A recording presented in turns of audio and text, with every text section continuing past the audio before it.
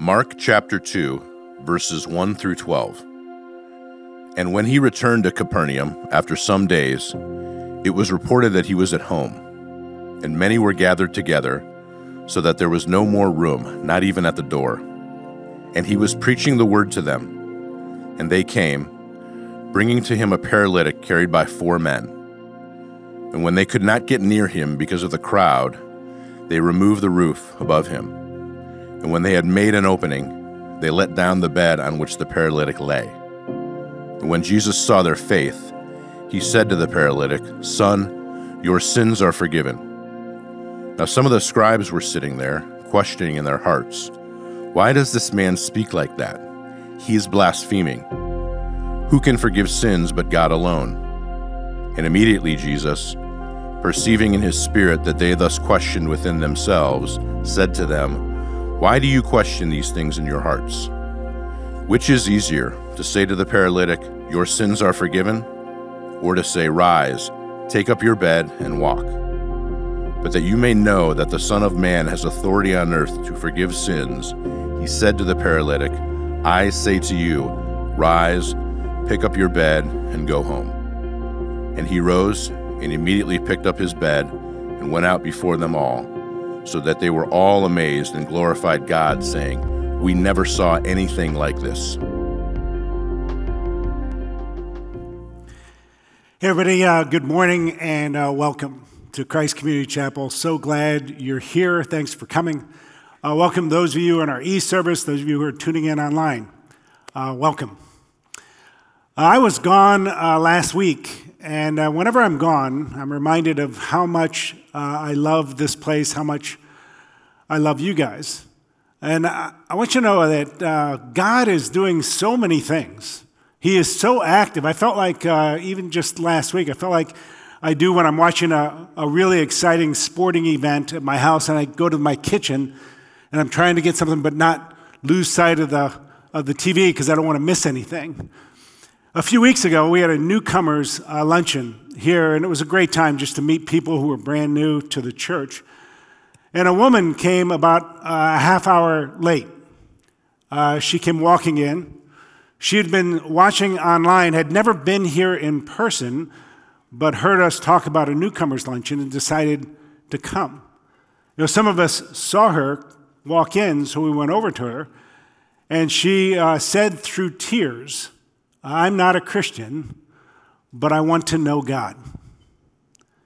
And I was able to say to her, "You have come to exactly the right place."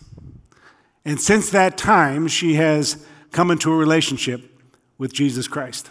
How cool is that? Yeah, you can. And then Len Trail Abston. Len Trail is one of our church planters this year. He's going to launch a church in Euclid by the end of this year. You know, he's been doing contact work up in Euclid. It's hard work. It's good work. But he made inroads to their high school, and he actually started a Bible study, and 2 students came to know Jesus in the last week and a half. I just think God is doing stuff. Yeah. And I want you to know that you're a part of that. Your prayers, your giving, makes you a participant in those things. I always think that giving to a church is a little bit like investing in a mutual fund, where you don't know where everything goes, but you're a part of all the ministry here when you pray, when you give. So thanks. All right. We are in the second week of our 10-week series on the Gospel of Mark, calling the One True King, the One True King. Oh, make sure you take advantage of everything you can in these 10 weeks. If you haven't gotten one of our like guides through Mark that we are making available out in the atrium, make sure you grab one of those today. If you haven't been to the kids area, you should walk down there sometime today. The kids are learning I love our kids team, and they are learning the same thing that we are learning here, but they're doing it a little bit different way. All the kids down there are detectives, and they're looking for evidence to find out who the one true king is. And I love that we are teaching our kids when they're young the evidence for their faith. Anyway, we are in the second week. If you missed last week, go back and catch it. Zach did a wonderful job kicking off this series. We're in Mark chapter 2, so if you have your Bibles, you can turn there. If you want to use one of our Bibles in the pew here over in East Hall, it's on page 786, I believe. But in this passage that we just had read, it's a very dramatic passage. Right? Some people bring a guy who's paralyzed. The crowd has gotten so big in the house where Jesus is teaching that they can't get near to Jesus, not even within shouting range. So they go up on the roof of the house, they dig through the roof, and then let this guy down by ropes. Super dramatic. By the way, a lot of pressure on Jesus at that time. Right? Can you imagine if they lower this guy down and Jesus looks at him and goes, "Ooh, that's a tough one. That's above my pay grade. Can't do it," right? But of course, Jesus doesn't say that because there's nothing above the pay grade for the one true king. But Jesus has been healing people all throughout chapter 1. But here he does something different. Instead of just healing this guy who is paralyzed, he says to him, "Your sins are forgiven." And that one line is what separates Christianity from all other religions. Listen, if you are here or you are watching online or you got this link sent to you and you're trying to figure out Christianity and you're looking at other religions, ask this question: how can I be forgiven? That is the most important question. There is no greater answer than the answer to that question. So make sure you ask that question of any religion you're looking at. Anyway, these guys come, they dig a hole, and they lower this guy down, and all they bring is need. All they bring is brokenness. They don't offer Jesus any money to heal them, to heal their friend. The friend, the paralytic, doesn't say, "Oh, listen, if you heal me and I can walk, I will follow you. I will serve you the rest of my life." There's none of that. They're just asking Jesus for a straight-up gift. Jesus isn't obligated. They have nothing to obligate him to do this. That's called grace. And grace is the cornerstone of Christianity. And I want to, for my 3 points, I want to pull out 3 kind of qualities of the grace that Jesus shows this man who's a paralytic, and the same grace that he shows us. First, it's offensive grace. Second, it's aggressive grace. And third, it's costly grace. All right? It's offensive, it's aggressive, it's costly. First, it's offensive grace. This is verse 4 through 7. "And when they could not get near him because of the crowd, they removed the roof above him. And when they had made an opening, they let down the bed on which the paralytic lay. And when Jesus saw their faith, he said to the paralytic, 'Son, your sins are forgiven.' Now some of the scribes were sitting there, questioning in their hearts, 'Why does this man speak like that? He is blaspheming. Who can forgive sins but God alone?'" There are a few ways that what Jesus does right there is offensive. First, it's pretty obvious what this guy's need is, right? What he's come to Jesus for. He's come to Jesus because he's paralyzed and he wants to be able to walk, right? But Jesus gives him a different diagnosis, right? It's like Jesus says, "Oh yeah, no, that's not your real problem."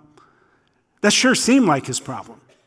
That seemed like his if-only problem. Like your biggest problem in your life is your if-only problem. The if-only problem is where you say, if only I could have this, if only this was different, if only my children were well, if only I had this if only this, then I would be okay. This guy's if only problem seems absolutely obvious, that he's paralyzed. Now, I think being paralyzed is hard under the best circumstances, but in the first century, I think it was awful. But Jesus looks at him and he says, no. That's not your biggest problem.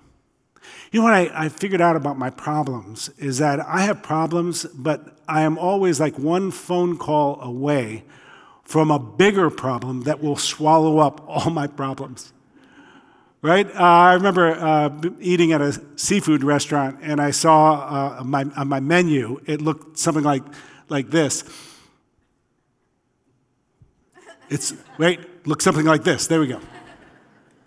That's the way problems are.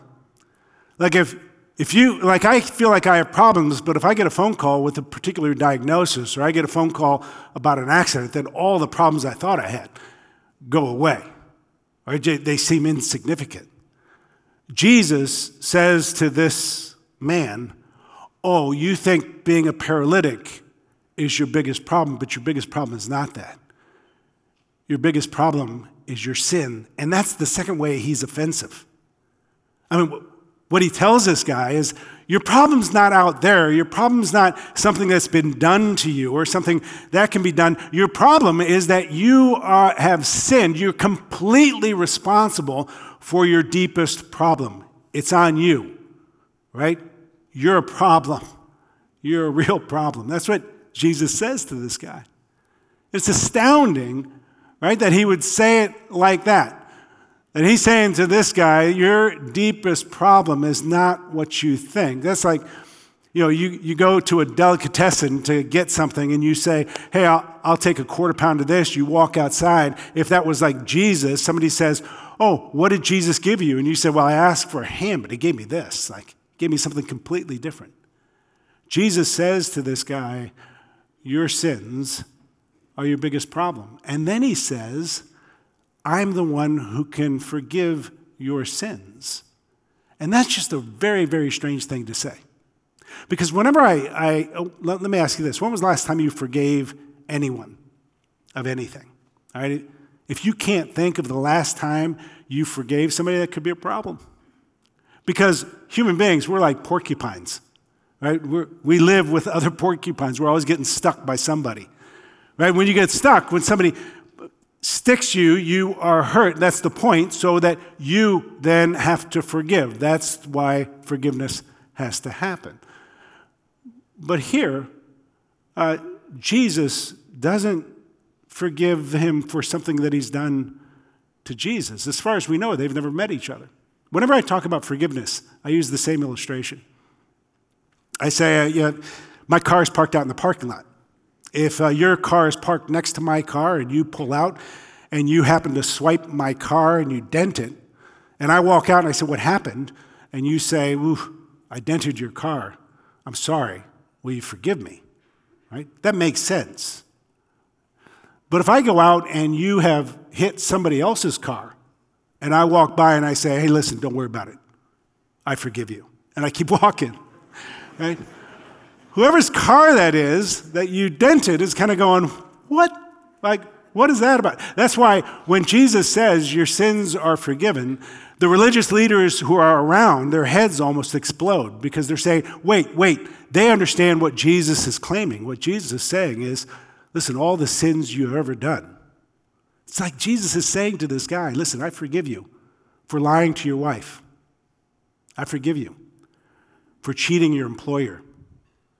I forgive you for screaming at the vendor. I forgive you. What Jesus is saying is that everything you have ever done, I have the authority to forgive you because it wasn't just them, it was me, and I can pay your debt, which we'll get to in a minute.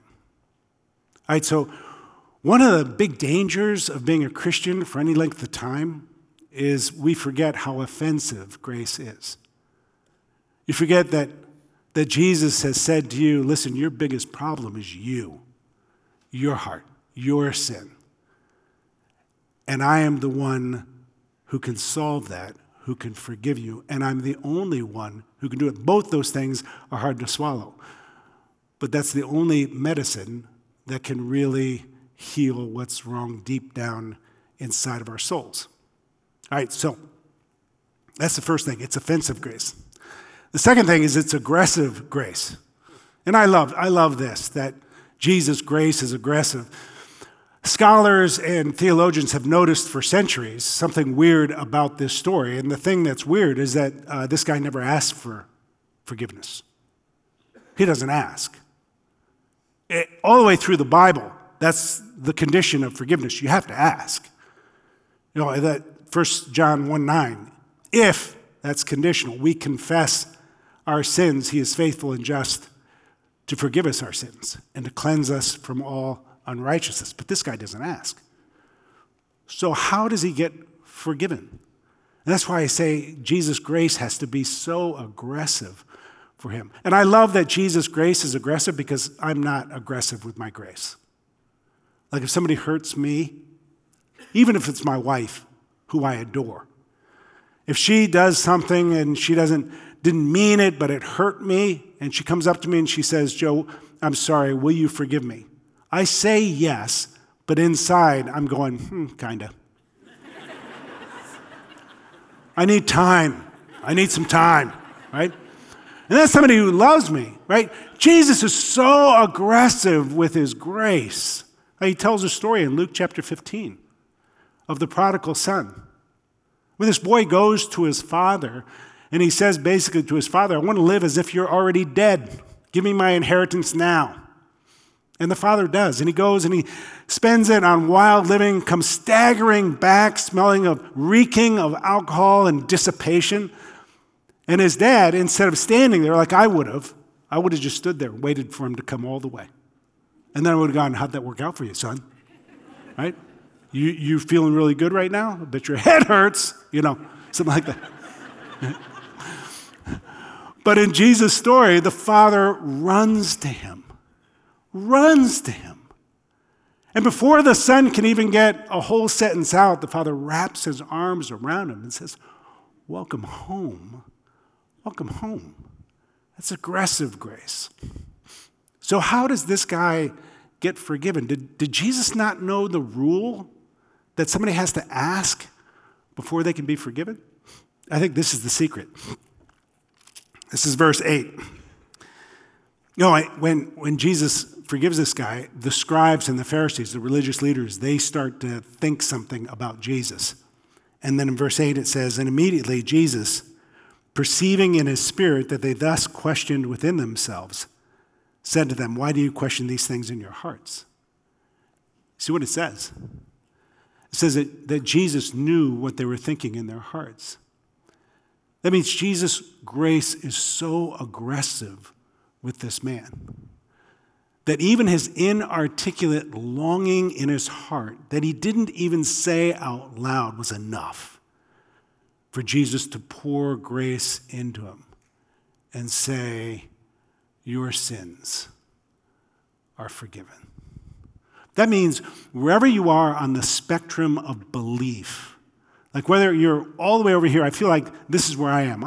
I am all in. I buy it all. I believe everything about the Bible. Or if you are way over here where you're saying, you know what, I believe some, but I'm not sure how much I believe. What Jesus is looking for is just a crack to flood you with grace so deep, so furious is his love for you, his desire for relationship with you. It's aggressive grace. Finally, it's costly grace. It's costly grace. I think grace is kind of on a continuum.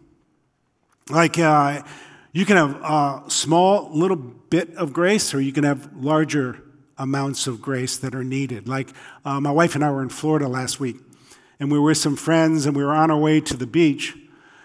And my wife asked our friends, hey, could you pull over into that Walgreens so we can get some sunscreen? We had forgotten sunscreen. And they pulled over into Walgreens, and then Karen turned to me and said, do you have your wallet? I was like, oh, you should have asked that before. Right?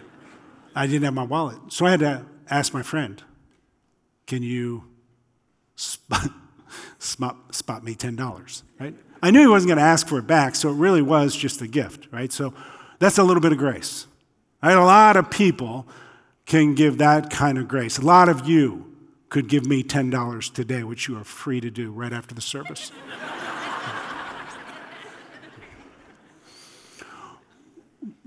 But there's deeper grace, right? Jesus asked this rhetorical question where he says, which is easier to say to the paralytic, your sins are forgiven, or to say, rise, take up your bed, and walk? We're saying, which is harder to do? Which takes more grace? I always think, I've met some orthopedic surgeons who I know think in their heads, I'd like to give that guy a shot. I might be able to make him walk, and they're right. There are some orthopedic surgeons who go to this church who have operated on people that could not walk, and then after they're operated on can actually walk. That's a deeper level of need, so that takes more grace. And only a few people, maybe a handful of people, can do that. But when Jesus says, which is easier, to say, rise, take up your bed, and walk, or to say your sins are forgiven, there's only one who can forgive sins. It's the one who can pay for sins. Like, go back to the car illustration. Like, the reason I use that is because if you hit my car and I walk out there and I say, what happened? And you say, I hit your car, will you forgive me? And I say, I forgive you. That doesn't mean no one pays. It means you don't pay. It means I pay. That means that if I walk out there and you've hit somebody else's car and I say, listen, don't worry about it, you're forgiven, what that other person has a right to say to me is, who's going to pay? Are you going to pay? And if I say, yes, I'm going to pay, then that person is forgiven. When Jesus says this single line to this guy, when he says, Mark chapter 2, very early on in Mark, when he says your sins are forgiven, do you realize that at that moment, Jesus had to go to the cross, even if this was the only guy in the world? Because what Jesus was telling him, every single sin you have ever done, I'll pay for. I'll pay for. I have another question. How do you measure love? Right? How do you measure how much you love anyone, love anything? Well, in some ways, it's how much you're willing to pay, at least in some way. That's why we have engagement rings. Like when I wanted to ask my wife, Karen, to marry me, I was in college, and I was really poor. Like when I tell people I was really poor, what I mean is I was turned down for a Sunoco credit card, right? That was back when the world didn't work on credit. So I only had the money I had in the bank. I didn't have much money in the bank, but I took every dime I had out. And I went to a jeweler, and I said, give me the best ring you can give me for this amount of money. It's all I have. Why was I willing to do that? Love. That's how you measure love. When Jesus says to this man, your sins are forgiven, he is saying, I will pay for all your sins if it costs me every drop of blood in my body. And he says the same thing to you. Do you realize how amazing that is? That here already in Mark chapter 2, Mark is giving us the key to all of our lives. The key, he's answering the question, how can I be forgiven? And what he tells us is first that grace is offensive. What grace says is that the problem is not what's happened to you. The problem is not that you're a victim. Your biggest problem is that you're a sinner. But that this grace is aggressive. And all Jesus needs is a tiny crack, and he will flood your life with grace. So desperate he is to have a relationship with you. And finally, it's a costly grace. It's a grace that only one could pay. And he did it with his blood for you, the one true King. Let's pray. Father in heaven, I come to you and I'm so grateful. I am grateful for this story. I'm grateful for the drama of this story. I'm grateful for how it shows Jesus' love for us, for me. I pray that every person here would be able to understand grace in its fullness, that it is offensive, it is aggressive, it is costly, and it is absolutely wonderful. I cannot imagine what it would be like to find out that you were saying to me, I'm not going to forgive any of your sins. If I ever heard that, all my other problems would disappear, because that would be the biggest problem of all. And you came to solve that. So thank you. I pray for all of us now that we will be able to receive that grace in such a way and experience your love in such a way that you change us from the inside out. And we pray this in Jesus' name. Amen.